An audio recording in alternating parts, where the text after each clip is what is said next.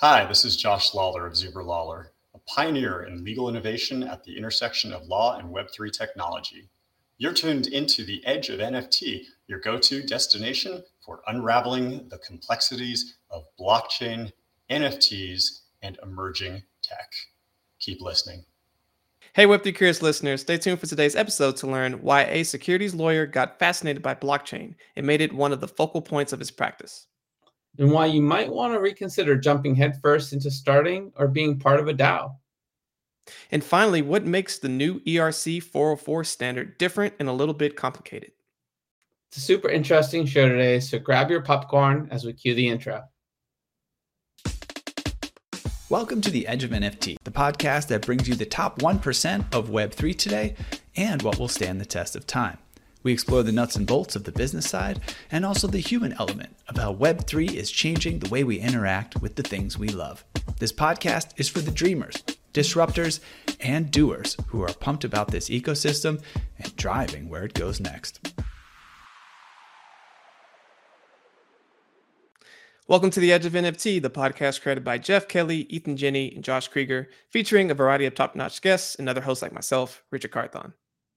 It's another production of The Edge of Company, a quickly growing media ecosystem empowering the pioneers of Web3 tech and culture, and responsible for other groundbreaking endeavors like the Outer Edge LA Innovation Festival.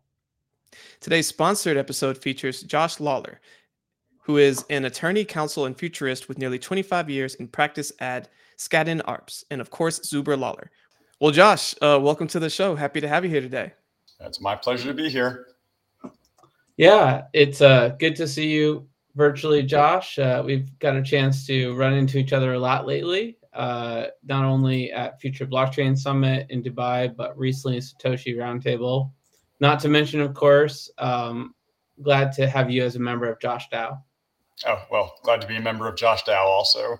And yeah, I mean, I don't know how many times we ran into each other last year at various events, but, you know, really your kind of being out there with Edge was instrumental in deciding that we wanted to work together. Appreciate that. And, I've really appreciated your insights and conversations around this evolving landscape. I've learned a lot from you and excited to share some of these lessons learned with our audience as well. But to kick things off, we were both at Satoshi Roundtable, which was pretty epic this year.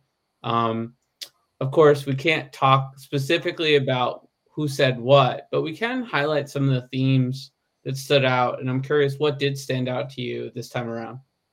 Real world asset tokenization is a very real thing, and we're going to see more and more of that.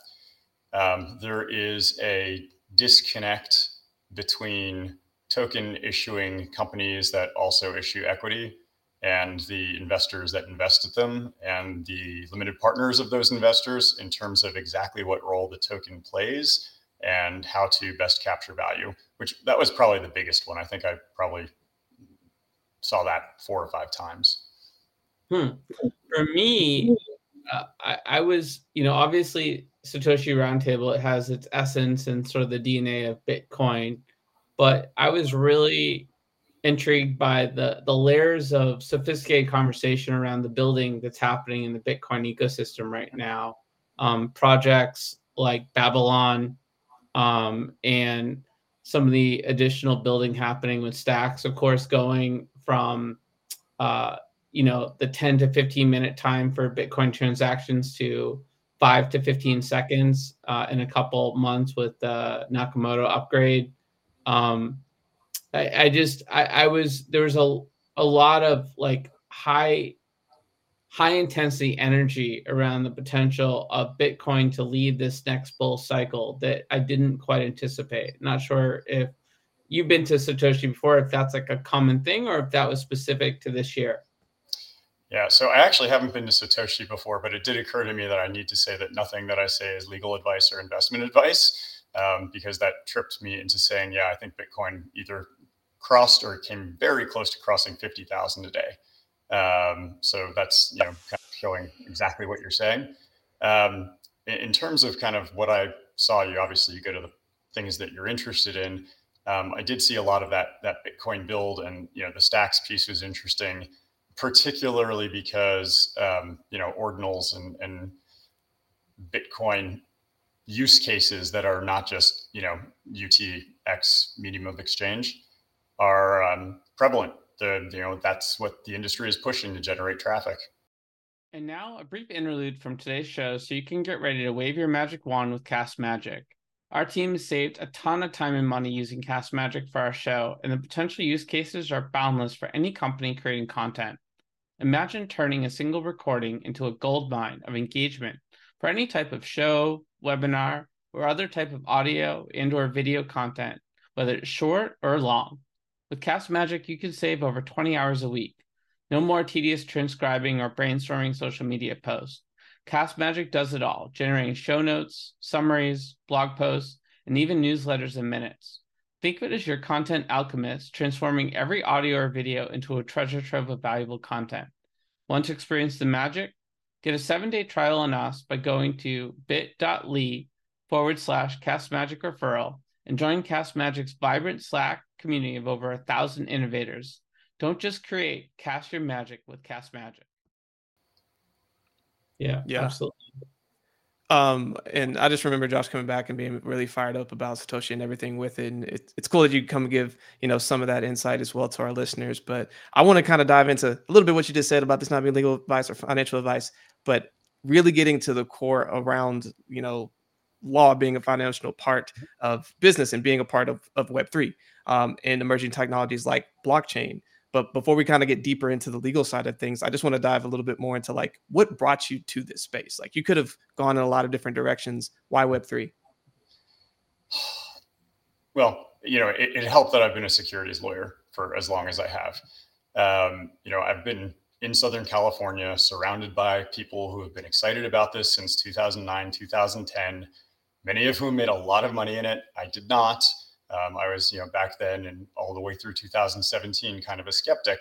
But then when ICO mania hit and it became about securities law, I figured I needed to check things out just so I would understand. And when I started reading the tech pieces of it, the consensus algorithms and use cases and things of that nature, my brain just kind of exploded with it for a while. And it's very easy to get passionate about because we're looking at a technology that changes what has been a fundamental human paradigm for thousands of years, which is the centralized ledger, of course. There used to be no other way to do it than a centralized ledger. But now here we are and there is. And that changes almost everything because government regulates on centralized ledgers a lot. Yeah. Having that correlation, I think, into securities is definitely a big piece of this, and one of the drawbacks, unfortunately, of what we've been seeing is around like the evolution around Web3 moving faster United States. I've seen a lot of business and things transpiring overseas just because of things kind of slowing down from a regulation standpoint after FTX and everything else that happened a couple of years back. But a lot of things are kind of shaping up, and actually, I think there's like a couple of like regulatory like bodies that we can kind of speak on. Josh, I think you had a question on that. Yeah, so we've got bodies like the CFTC and the SEC that are trying to navigate these jurisdictional issues in cases that are involving blockchain technology and cryptocurrency. How do these two bodies work together, or in some cases not work together, and how does that sort of impact your sort of approach to counsel in this area?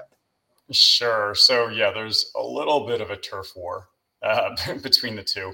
So what you have to understand is that almost everything is a commodity, and certain things are exempted out of the Commodity Exchange Act, and securities, as in just securities, not derivative securities, is kind of one of those things that's exempted, and that kind of is a line that's drawn.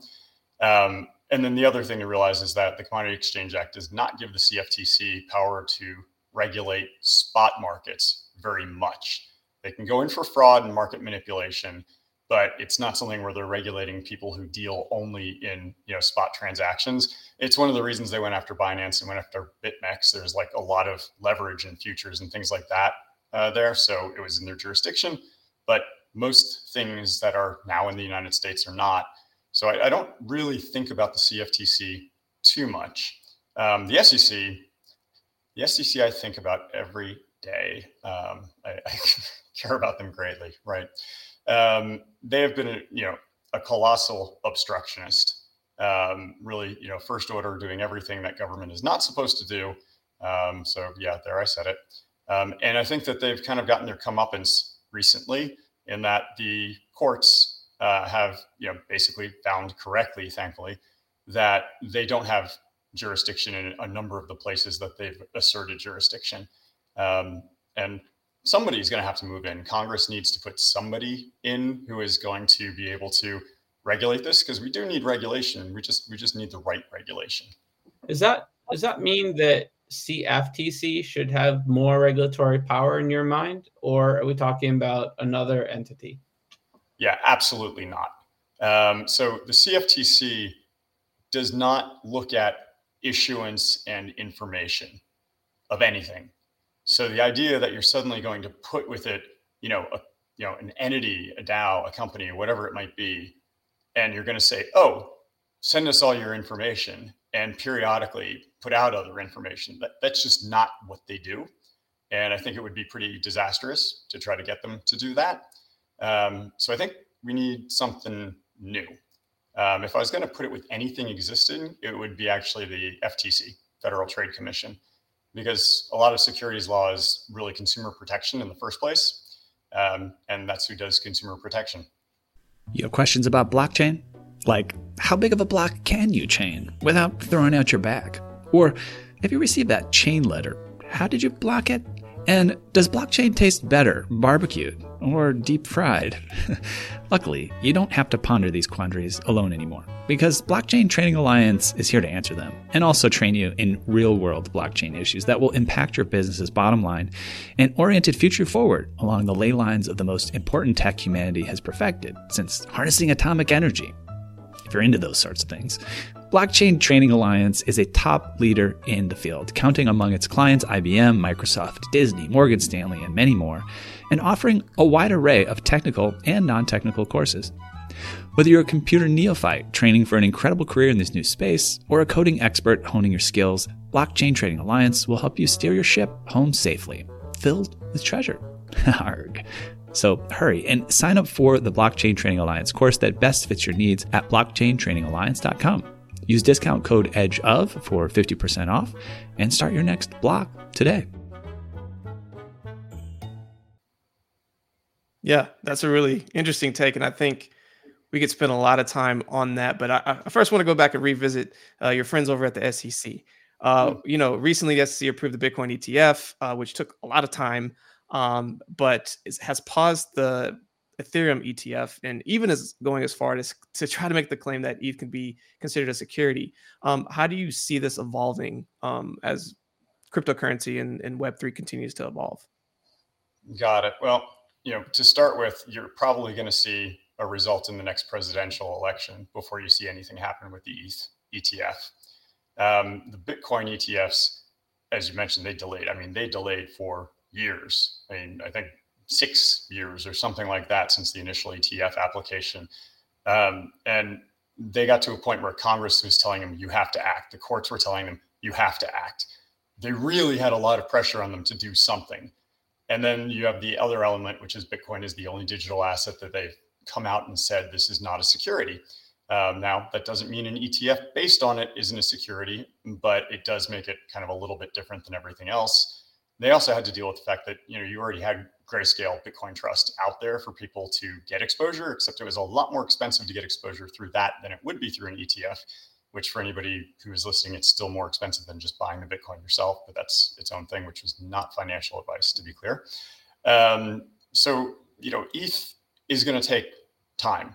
And if we get a Republican, let me put this a different way. If we get a non-democratic or non-democrat, definitely democratic, but a non-democrat president, then you might see faster approvals there.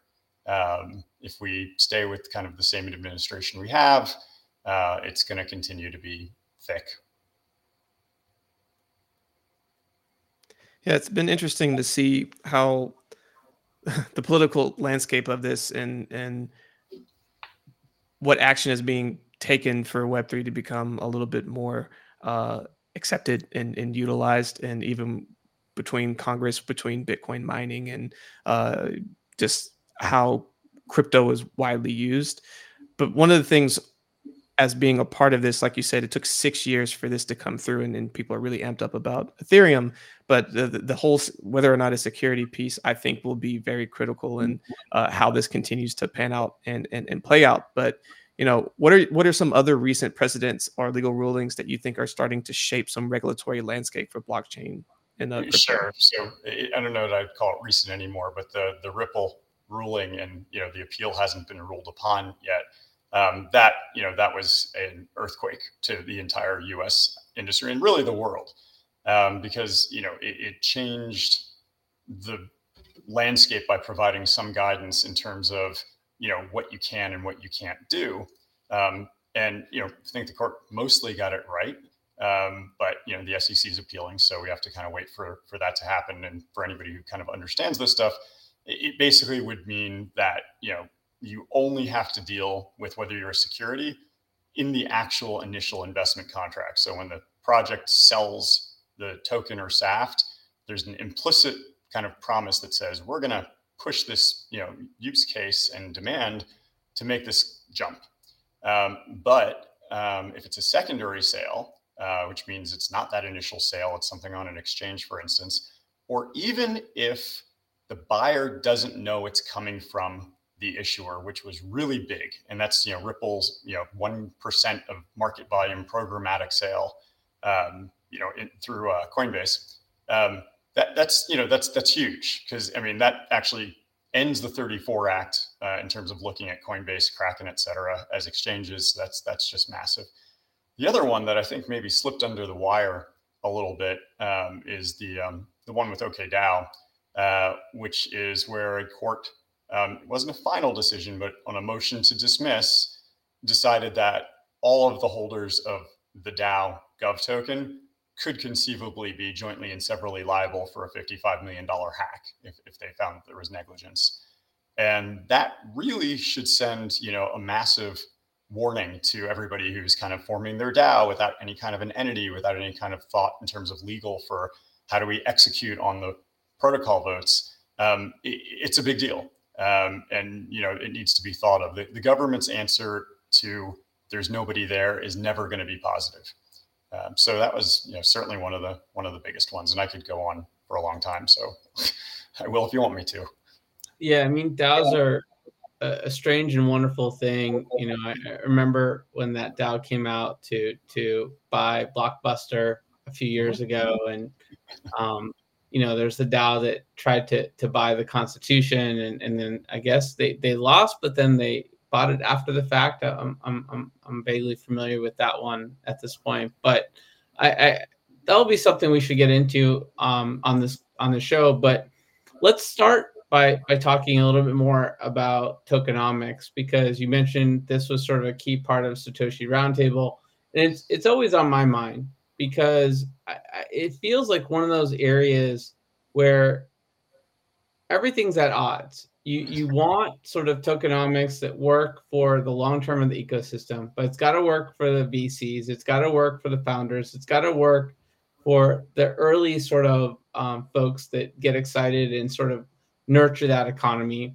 And that whole sort of balance is difficult, I would say. And thus far, I don't think too many people have got it right. So I'm really curious, how do you look at sort of that balance, both from a regulatory compliance perspective, as well as sort of an innovation and sort of competitive advantage perspective with token projects? And when you're talking to founders that are sort of grappling with this impossible enigma, what is some of your sort of advice you give them in creating a sustainable token economy?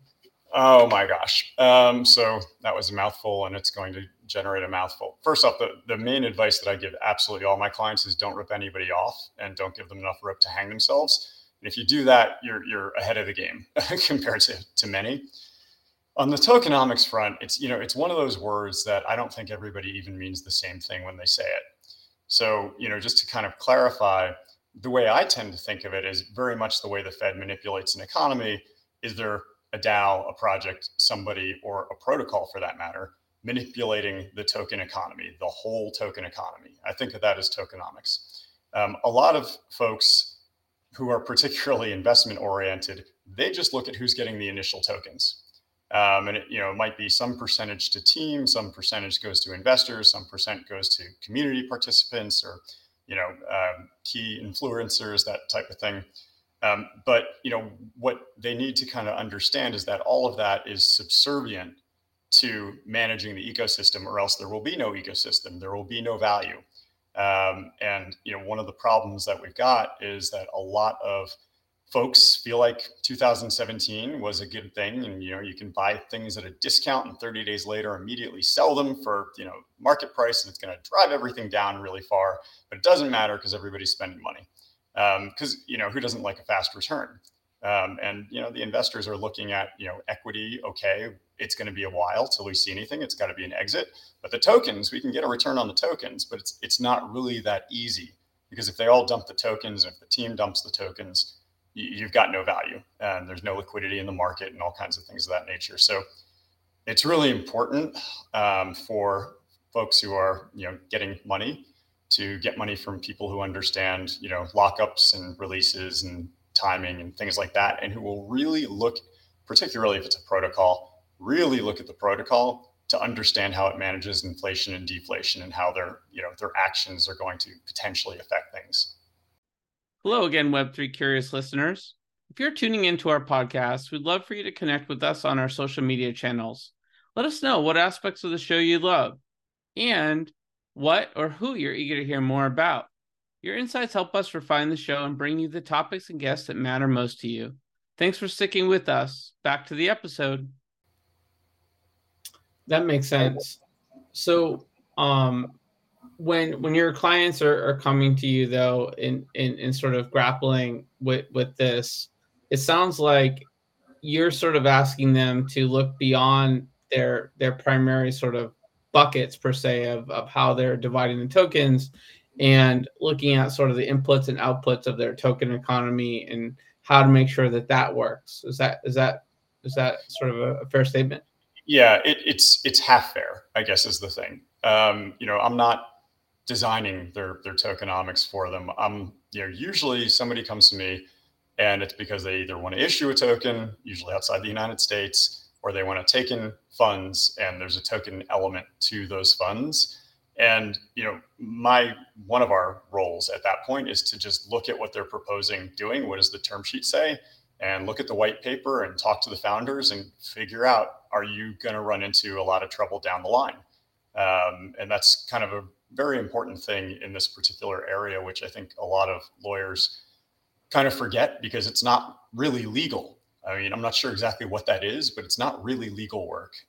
But at the same time, you can't set your client up to fail. That's just, that's bad business. Yeah. Well, one of the things that is happening is making sure that, or there should be happening as a lawyer, is compliance. And one of the things that you have made some content in the past with educational, and one of the things you recently discussed was the Corporate Transparency Act. Can you kind of tell us more about it, and like how does this affect crypto businesses? Ooh, absolutely. So the Corporate Transparency Act is actually any business, any entity that files to do business in the United States, whether it's incorporated or an LLC, or if it's just a foreign company that comes in and qualifies to do business by filing in a particular state where it's got a bunch of revenue coming from, or employees or what have you. Every single business has to either file or be exempted. And there's 23 or so exemptions that cover things like public companies and insurance companies and broker dealers, and basically the main companies you think of who are already regulated. And then it also has an exemption for what it calls, quote, large operating companies, which means that you've got north of $10 million of gross revenue on your prior tax return. You've got 20 employees at least, and you've got a physical location in the United States. And the logic kind of makes sense in the sense that those are clearly not shell companies, so they're not as much of a risk of there being money laundering going through them. In practice, it's a lot more difficult than that to kind of analyze it. But for the crypto industry, and I'll say the Web3 industry because it's really for all industries, but this is what we're looking at. If you've got your entity and it's formed here or filed here, you've got to comply with this thing, and it's not hard to comply, but it does require disclosing to the government who your investors are. And if your investors, particularly if your investors are non-US tax residents, they may not like that so much. And you need information from them, or else you can't do it. You need, the equivalent of a passport. You need, a photo. You need to have their address. You should have that stuff, the address piece, anyways. And it's nothing that's not part of KYC. But filing it with the U.S. government's an entirely different thing. And I don't think we've really heard the uproar from that yet, but we will. And meanwhile, for anybody who does this type of investing, you can do everybody a favor and get a FinCEN ID number so that you can keep it updated yourself, and they just have to give your number. Yeah, I think that's a really good reminder. As people are getting into crypto, of course, there have been people out there who have decided to take on funds or investors, and some have had large success, but they don't necessarily have the compliance that you just described. So I think this is a good, gentle reminder. And I think, as a follow-up to that, how can businesses like take active steps to make sure that they are not just compliant in this, but are being cognizant of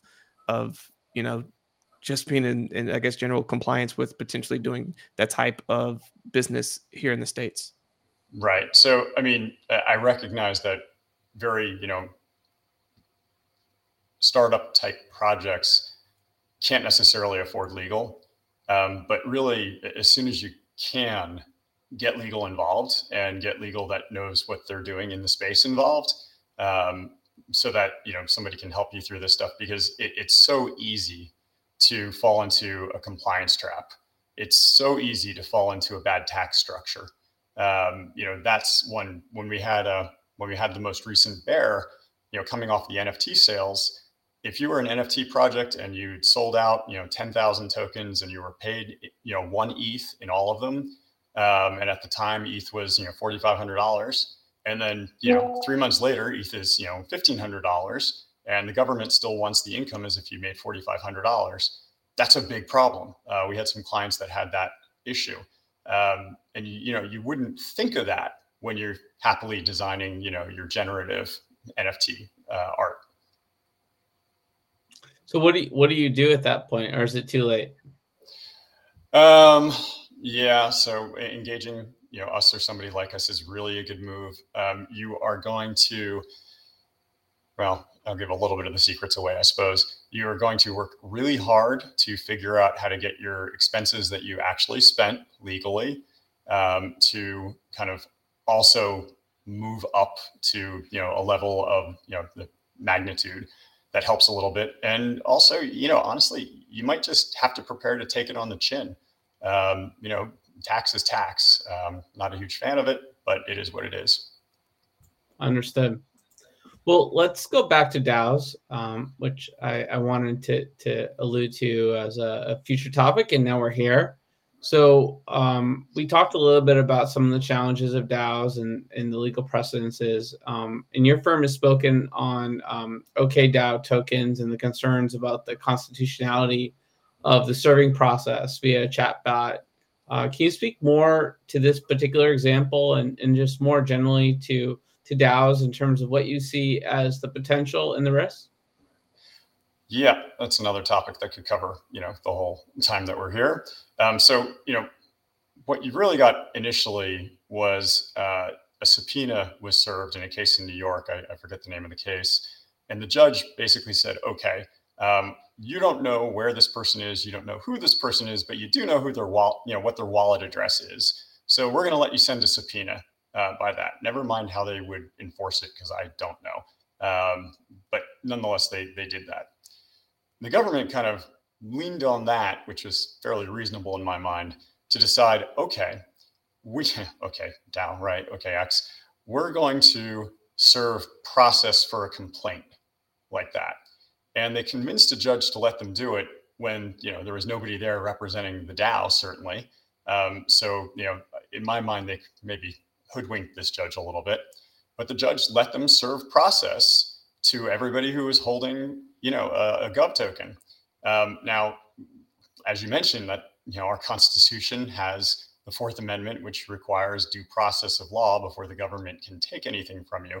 And the whole reason why service of a complaint has to be personal, usually, unless you acknowledge it, is to comply with that. You're not supposed to be able to drop it in the mailbox and just assume it got there. But that's exactly what the government did, and more so, they dropped it in a mailbox that many people wouldn't even be looking at anymore, or don't look at very frequently, or whatever it's going to be. So yeah, I think that one was a no-no. Yeah, makes sense. And just touching on sort of, you talked about the challenges of DAOs. Is there anything that gets you excited when it comes to DAOs and the potential and use cases of DAOs that you're sort of looking forward to? Yeah, sure. And thank you. I didn't answer half of your last question, so we'll get that going. So yeah, there's a lot of things that are interesting about DAOs. There is no other methodology that I'm aware of that can as quickly and easily kind of unite for a common goal disparate people anonymously all over the planet. And that's insanely cool. So yes, exciting, very exciting. The catch is that as an entity, you can't do anything unless you are recognized by the sovereign of wherever you happen to be. So, you can't, if you're just a DAO, no entity forms, you can't contract, you can't employ anybody, you can't really do anything. And if you try to, a court is going to do like what they did in the OKDAO case, which is OKX case, I keep doing that, which is to say, oh, you're a general partnership, because that's what you are if more than one person does something together. And that's a horrible thing to be, because you're jointly and severally liable for absolutely everything that everybody does. And it doesn't work in this context either. So, there's no perfect solve yet. There are a few attempts. One of them, obviously, a number of states have decided that they've got their DAO entity. And the DAO entity stuff, it's not really there in my mind, because you're not autonomous if you're recognized by a sovereign. If the sovereign can say, you didn't pay your franchise taxes, we're going to take your charter and we're going to say you're not in good standing, you can't do anything anymore, you can't go to court. That's not an autonomous organization. Now, that said, what you can do is you can form what we call an execution entity someplace. Doesn't have to be in the United States. Oftentimes it can be a nonprofit, and that's a good idea, so nobody actually owns it. And you burn into its constitution that it is going to, subject to applicable law, slavishly follow everything that the DAO votes on. And that it's going to do the execution, because then it can employ people, it can sue, it can pay out funds, all that kind of good stuff. But you've got one problem, which is, what if that entity goes off the rails? And our solve for that one is just to also burn into the Constitution something that says, if we go off the rails and somebody needs to sue us, we're going to waive any argument of standing or jurisdiction for somebody who comes in because the DAO voted them in to enforce. And I think that that's a pretty good check, but it's a lot of heavy lifting. It's me legal engineering this thing. So there's plenty of time for us to come up with alternative structures, and I'm sure we will. I think so as well. But I think that's a really good reminder for people who are looking at this from, like, there's the altruistic, like, autonomous and like feel good reason of like why DAOs make a lot of sense and why you would want to form one, but it doesn't mean that it legally stands up in court in the States. And so you need to be able to put things in place. And I think this is a good reminder for people who are a part of these things to start thinking through that and really start to, get in compliance and figure out how they can legally protect themselves and uplift like the whole goal of the DAO of being set up in the first place. I think what you're saying, Richard, is it should be a really conscious, thought out process of deciding to create a DAO. It's not one of those things where you wake up in the morning and go, oh, like, we all care about this, let's just go create a DAO. Because there's a lot of implications of doing so that need to be thought through. Right. Yeah. Most definitely. You just give me a vision of, like, my daughter who's in middle school, having all the students members of the DAO that decides, what color the mascot's going to be this year. You can do that. That's okay. Yeah, so many great use cases, but as we I'm evolve, not sure we that gotta is one, by the way, but it can happen. right.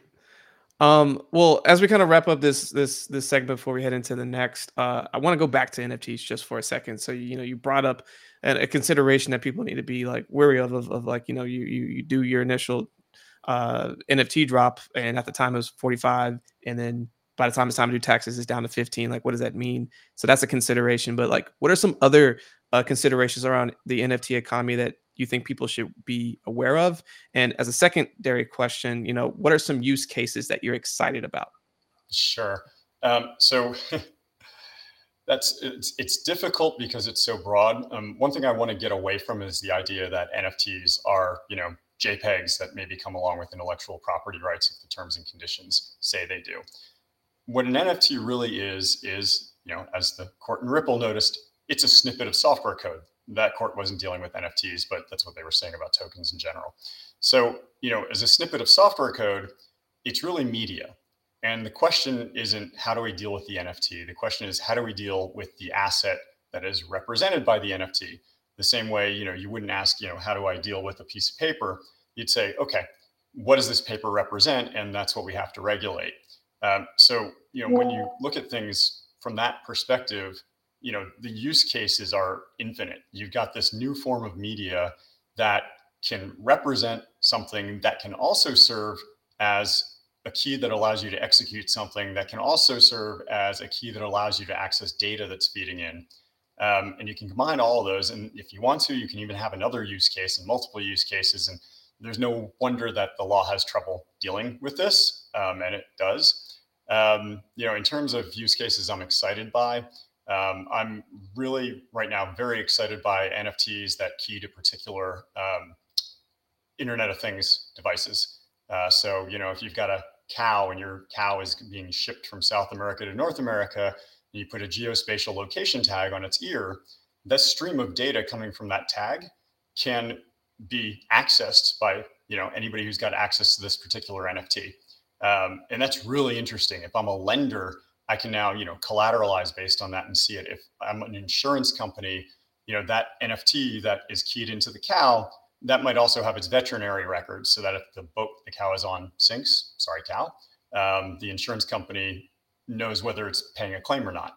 So that's one use case. The art use cases obviously are there, and as much as it's taken a beating, I like the fact that art has been democratized and that you don't really need to live in a major city anymore to get attention. And that may not be a perfectly true statement, but it's kind of on the way there. So that piece I think is huge. Beyond that piece of it, there's a lot of financial use cases, and my suspicion is NFTs will replace paper. So you can think of all that kind of includes. Oh, that's a big statement. We're not going to unpack all that, but wow, that's a big one. I like that. I haven't heard someone say that before. So yeah, I shouldn't say replace paper because there's no substitute for seeing what you wrote in notes and things of that nature. But yeah. That it's good stuff, Josh. And really appreciate your perspective on all this. As you alluded to, we could talk about any of these topics for quite a long time. And we didn't even really get into AI, which is a whole other can of worms. But there'll be more times for us to have these conversations and unpack all of this interesting stuff. And I'm sure when we look back at this year, there'll be some new precedents and legal cases to talk about that haven't even come up yet. So appreciate the opportunity to unpack some of this world of legal and NFTs and tokens, but we also want to get to know you better. So let's move on to our next segment.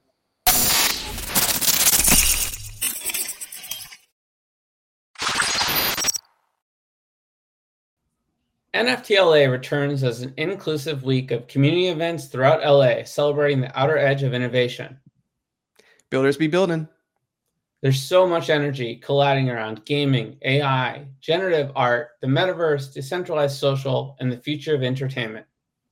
If you want to be in the mix, including the official free NFTLA celebration, visit outeredge.live to subscribe for your updates and RSVP. All right. It's time for Edge Quick Hitters, which is a fun, quick way to get to know you a little bit better. There are 10 questions, and we're looking for just a short, single or few word response. but feel free to expand if you get the urge. You ready? I feel like I should have changed my shirt. Yeah, go for it. just make sure you have enough deodorant. That's all. Yeah. All right. What is the first thing you remember ever purchasing in your life? Hard candy. That's a common one.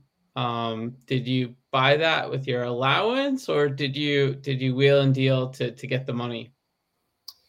I probably found the change that paid for that. I'm going to guess that that's me finding, a nickel or quarter or something on the street, because back then that's what it costs. And there was a lot of that.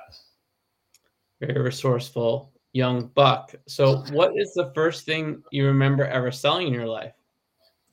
Oh, I don't know that I could call it selling newspapers by having a paper route, because they really weren't mine. I think I sold somebody. All right. So I grew up in the 70s, so things are not what they are now. So I think I sold somebody a keychain with a rabbit's foot on it in second grade for, something minimal, like I'm not sure what. Obviously, we don't make rabbit's foot keychains anymore. It's a disgusting thing in this context, but, back then we didn't know any better. Noted. Giving the people good luck. All right. Or so they say. Well, what is the most recent thing you purchased? Oh, wow. I almost feel like I need to look on my Amazon account to see what. Oh, you guys are going to love this one. A gray leotard. The reason we need a backstory. Yeah, no, you absolutely do. So my daughter has a role in her class play as a mouse. And she needed to have a gray leotard. So, we went hunting for one of those this weekend, and they're not that easy to find, actually. But that was the one. That's awesome. To your point, about 99% of what you need in life you can buy on Amazon now. So, but this wasn't an Amazon purchase? No, it was not. You've got a sizing issue with, my daughter. You've got the fact that, I didn't think it was going to be that hard when I first left. First stop was Target. Nope. Second stop was Walmart. Nope. Dick's. Nope. Okay. And finally, I wised up and called the Google Assistant and said, "Where can I buy leotards?" And got a dance specialty shop, which is getting to be a rarity. I'll mention. They no longer take credit cards because business is thin enough that they just can't afford the merchant fee, which is just extremely sad. Yeah. Goodness.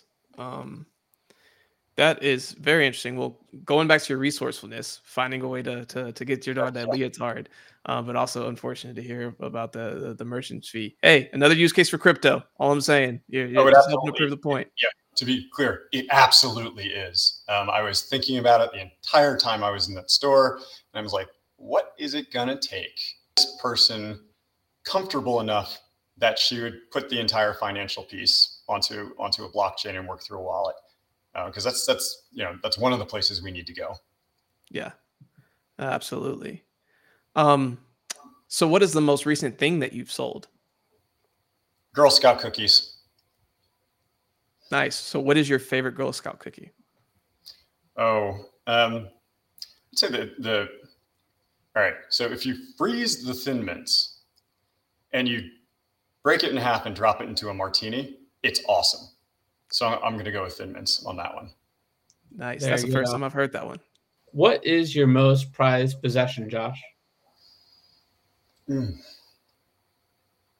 Prized possession, I've got a X-Men #1 that I bought in 1980 whatever for $200 on the layaway plan. That, along with the rest of my comic collection, has migrated with me. I know it's super juvenile, but it is what it is. And that probably would be #1 as far as prized possession. Certainly, it's kind of my most valuable possession at this point in time. I gotta say, I'm a big Wolverine fan. I've got Hulk 181 also. Nice. That's first Wolverine. For anybody, for the listeners, that's the first appearance of Wolverine, other than the shadow of him 180. So, all right. Yeah. No, it's awesome. A lot of our audience is gonna be able to connect with that. Someone's gonna vibe yes, this guy gets it. Josh, so if you could buy anything in the world, digital, physical, service, or experience that's currently for sale, what would it be? That is a extremely difficult question. It would probably, and this is going to sound super goofy, but I'm 53 years old, so it's kind of the right timing.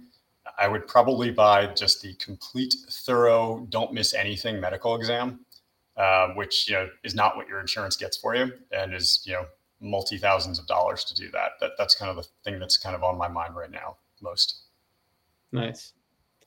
All right. So for the next question, if you could pass on one of your personality traits to the next generation, what would it be? So I have 2 kids, so I'm trying to do that. I'm going to, there's fortunately a lot of choices. I'd say resourcefulness would be the first one. And I could go on for an hour also about, parenting in 2024. But one of the big things is, teaching the kids to keep going and keep doing something, even if they fail at it, or, even if they forgot whatever tool it is that they need or whatever it is, life goes on and you have to keep going. I think that's maybe a little bit of a lost art. So that would probably be it. Yeah, it's a big one. Unfortunately, social media has definitely given the instant gratification-ness of things, and even the gamification of like current games of instant gratification is teaching the current generation to not deal with adversity and having to keep pushing through. So I feel you on that one. That's definitely a challenging one. On the flip side, if you could remove or eliminate one of your personality traits for the next generation, what would that be? So I'm a big proponent of the idea that everything happens for a reason. So that's a very difficult question because I don't know that I would actually remove anything, even the stuff that I really don't like about myself. But putting that aside, I would take away the procrastination in a heartbeat. That's the one that gets me. And it's not because I don't want to do stuff. It's because, and I've realized this, it's exciting to me to come up against a deadline. Like that's it. It doesn't matter how much time you give me because it's actually the deadline that's causing the procrastination. If the deadline's not coming, I'm not getting, my dopamine hit. So procrastination is kind of a big deal for me.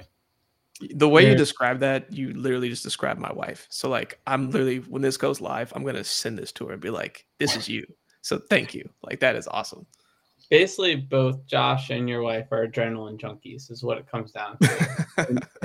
and that's like the nice way of like complimenting a procrastinator. I'm going to use that in the future as well. This is eye-opening. All right. Happy I could help. Josh, 9th question, a little bit easier. What did you do just before joining us on the podcast? Well, I probably took a handful of mixed nuts and ate that. I think that's probably exactly what I did. Nice. And last question, what are you going to do next after the podcast? Let's see, 2:33. Legal work, most likely. I think I've got an appointment with a client that I need to help through. Very popular Web3 game company, actually. Cool. Web3 gaming is on the rise. So thanks for contributing to that progress. It's a really exciting area that we talk about on the show a lot. Yeah, I have a very dull life, though. So it's like, what have I done? I've puttered about the house. Woo! Well, we always do like to finish with a fun bonus question. But the one that I kind of want to frame this way, because we don't get to talk to lawyers all the time. What is your most memorable case that you can talk about? Okay, so I don't really do cases, I do transactions, but I'll assume that you're talking about, whatever matter it happens to be.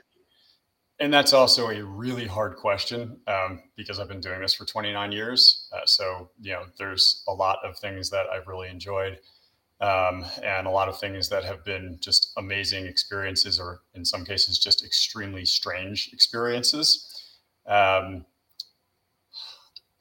I would say that some of the stuff that I'm doing right now for one of our protocol clients, and I don't want to get into which one, but nobody would have heard of them at this point anyways, because they haven't released, probably hits it.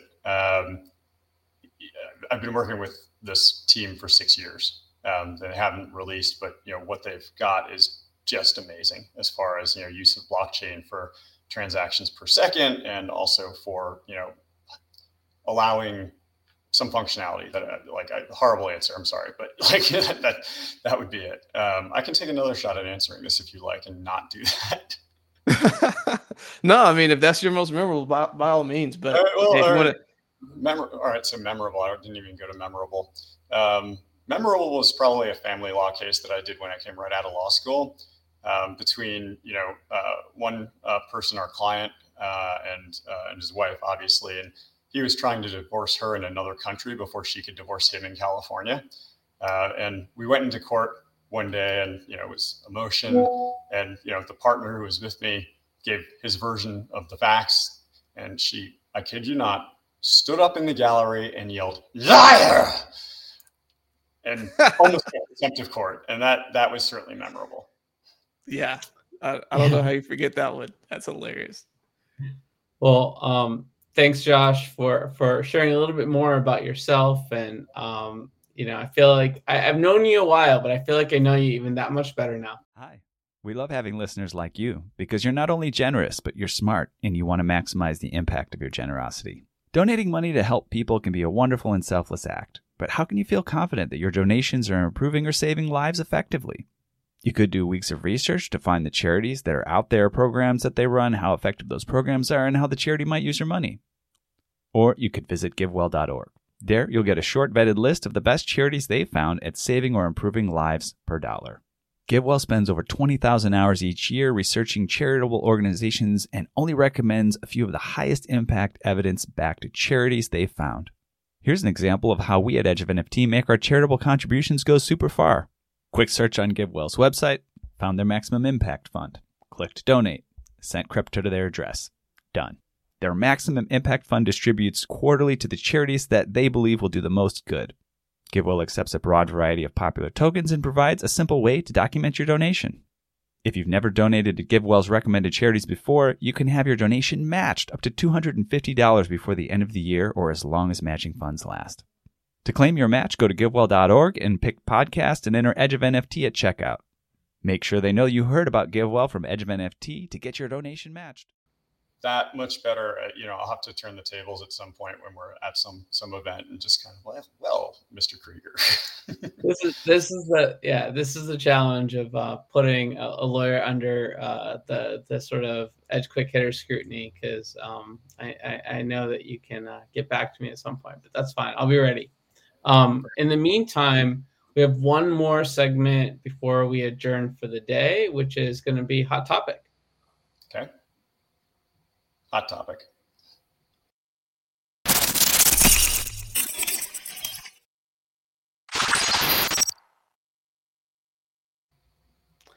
So we don't always have time for covering hot topics, but this one is just too hot to not talk about. And that is the ERC 404 standard that has emerged as an unofficial token standard. And the origin story and implications have been unveiled. So according to milkroad.com, the ERC 404 has infiltrated the crypto landscape, originating from a tumultuous crypto project called Emerald. It now powers Pandora, which is blending fungible and non-fungible tokens, and it's been hailed for its innovation and also caution amidst its experimental nature and susceptibility to scams. And I have to say, I was at coffee with some crypto folks on Sunday, and it was the only thing everyone could talk about. And there's been a lot of forks and sort of everyone's like first to launch on different chains. But would love sort of your opinion, Josh. What is this ERC 404 all about, and how does it differ from existing token standards? Sure, absolutely. So, you kind of tagged what it's about, is that you can have an NFT that has its own kind of fungible token kind of segments. And there's also another one that has just come to light called Cellmate that does something similar but in a different way that allows multiple people to own the same NFT. I'm an evangelist of technology in general, this technology particularly. So somebody developed something new and that's really cool. I don't know what the applications are going to be yet, but I do know that our government will not be ready for them. My take on it is be careful. Recognize, what you are doing, not the technology, but the underlying use case, what you're doing and such, can have real repercussions. So, like most things, my first reaction is kind of like, but it'll, I'm sure, develop into the right use cases and boil out. It's neat to be sure, no question. Yeah, I think this idea of being able to sort of share ownership has been something that blockchain has tried to achieve for quite some time. We've talked about sort of artists, cooperating on a piece and how do they co-own the royalties that come out of that as one use case. And, this is exciting to people. It sort of thinks, you think about sort of shared ownership of property and how complicated that is in society. And I think what you're getting at is that, yeah, you peel back the onion here, and it's just as complicated when you're talking about blockchain. Yeah, absolutely. And for this one, shared access is really one of the items. So, imagine you're an artist and you're fighting the copyright wars on artificial intelligence and probably going to lose those. And you're, using your NFTs to sell things. But the new standard becomes that, it's got to be 100 copies because that's what people want. So everybody owns the same NFT and you've sold that, but you're not able to have the same kind of scarcity that you used to have. That's one issue. By the way, each of those 100 copies, if you sold it the wrong way, might be a security, even though it's the same NFT. So for anybody who's thinking that digital assets are securities, yeah, it doesn't quite work that way. Richard, any thoughts so far on the 404? I know we're all just digesting it in real time. Yeah, it's a really good gentle reminder and great timing to speak with Josh about this, about like as awesome as like technology is and like new innovations and everything else. There's always like a legal side to this, and like how many times are people really not even like really starting with that, of like the approach of like, okay, well, how do we do this, make this really awesome and be compliant? And I just to your point, like I wouldn't even thought like that's not a first thought. That's like a 10th or 11th or 12th thought about that. And then like by the time a lot of people who are hearing this right now, they're like, oh my gosh, I'm gonna go do this really cool thing. And then they're 10 steps deep. They're like, oh no, what did I just do? And, right. Yeah, it's a boring and annoying thought is the problem. But nonetheless, it's a thought. To that effect, I kind of have to go back to what I said before, what I tell my clients: don't rip anybody off and don't give them enough rope to hang themselves. Because it's very easy to trample the letter of the law, but if you're upholding kind of the standards, you're not going to have much in the way of damages. You're not going to be a big target for folks. Law cannot keep up with technology. That is a fact, at least the way we currently legislate. So there's always going to be stuff that is not quite illegal, but is immoral that people are going to be able to do on the edges. And I think one of the things is we really need to police our own community in terms of not having people do bad stuff. And I know that sounds ridiculous, but like there's always going to be bad stuff you can do that's not quite going to be illegal yet. Just don't do bad stuff. Yeah. Well said, Josh. And thanks for sort of shining the light on this new 404 standard. It's definitely going to be something that we all talk about a lot over the next few months. Because like other technology that's emerging, once it's here, and now we just have to figure out what to do with it. Yeah. No, ETH Denver is in a few weeks, and I am sure that it will be quite the frequent topic. Well, yeah. So one last thing, and we can talk a little bit about ETH Denver. We'll be there too. That it's going to be a lot of fun. Besides the shopkeeper that's selling great leotards for your daughter's recital, is there anyone you want to shout out in your world that maybe doesn't get enough attention on the airwaves but has had sort of an impact on you? Yeah, One of the principal of one of my clients, a guy named Chris McCoy, who is an absolute software genius. And he was the guy who first told me that it wasn't that everybody else didn't understand it. It was that I did. In other words, that's the guy who kind of pointed me in the direction of, I can be special at this. So shout out to Chris McCoy and Store Labs, big time. I have a lot of clients that I really like a lot, and I don't want to shout out to any other ones because I don't want the ones I don't shout out to get really mad at me. I'd like to thank my mother and my cat Pumpkin. There we go. And if you're one of Josh's clients, then just pretend that he shouted you out on this episode because he cares about all of you equally. Sure. So, Josh, this has been so much fun, and excited about the segment we're going to have in our newsletter where folks can learn a little bit more about different nuances of blockchain law. But besides sort of finding you out and about at ETH Denver, where can listeners go to learn more about you and the projects that you're working on? Sure. So I should be putting more stuff out.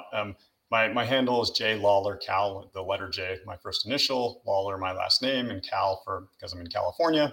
And that is my handle on WhatsApp, Telegram, and what used to be called Twitter. So that part's pretty simple. And then periodically our firm releases different things on different topics. I do go to a lot of events and speak.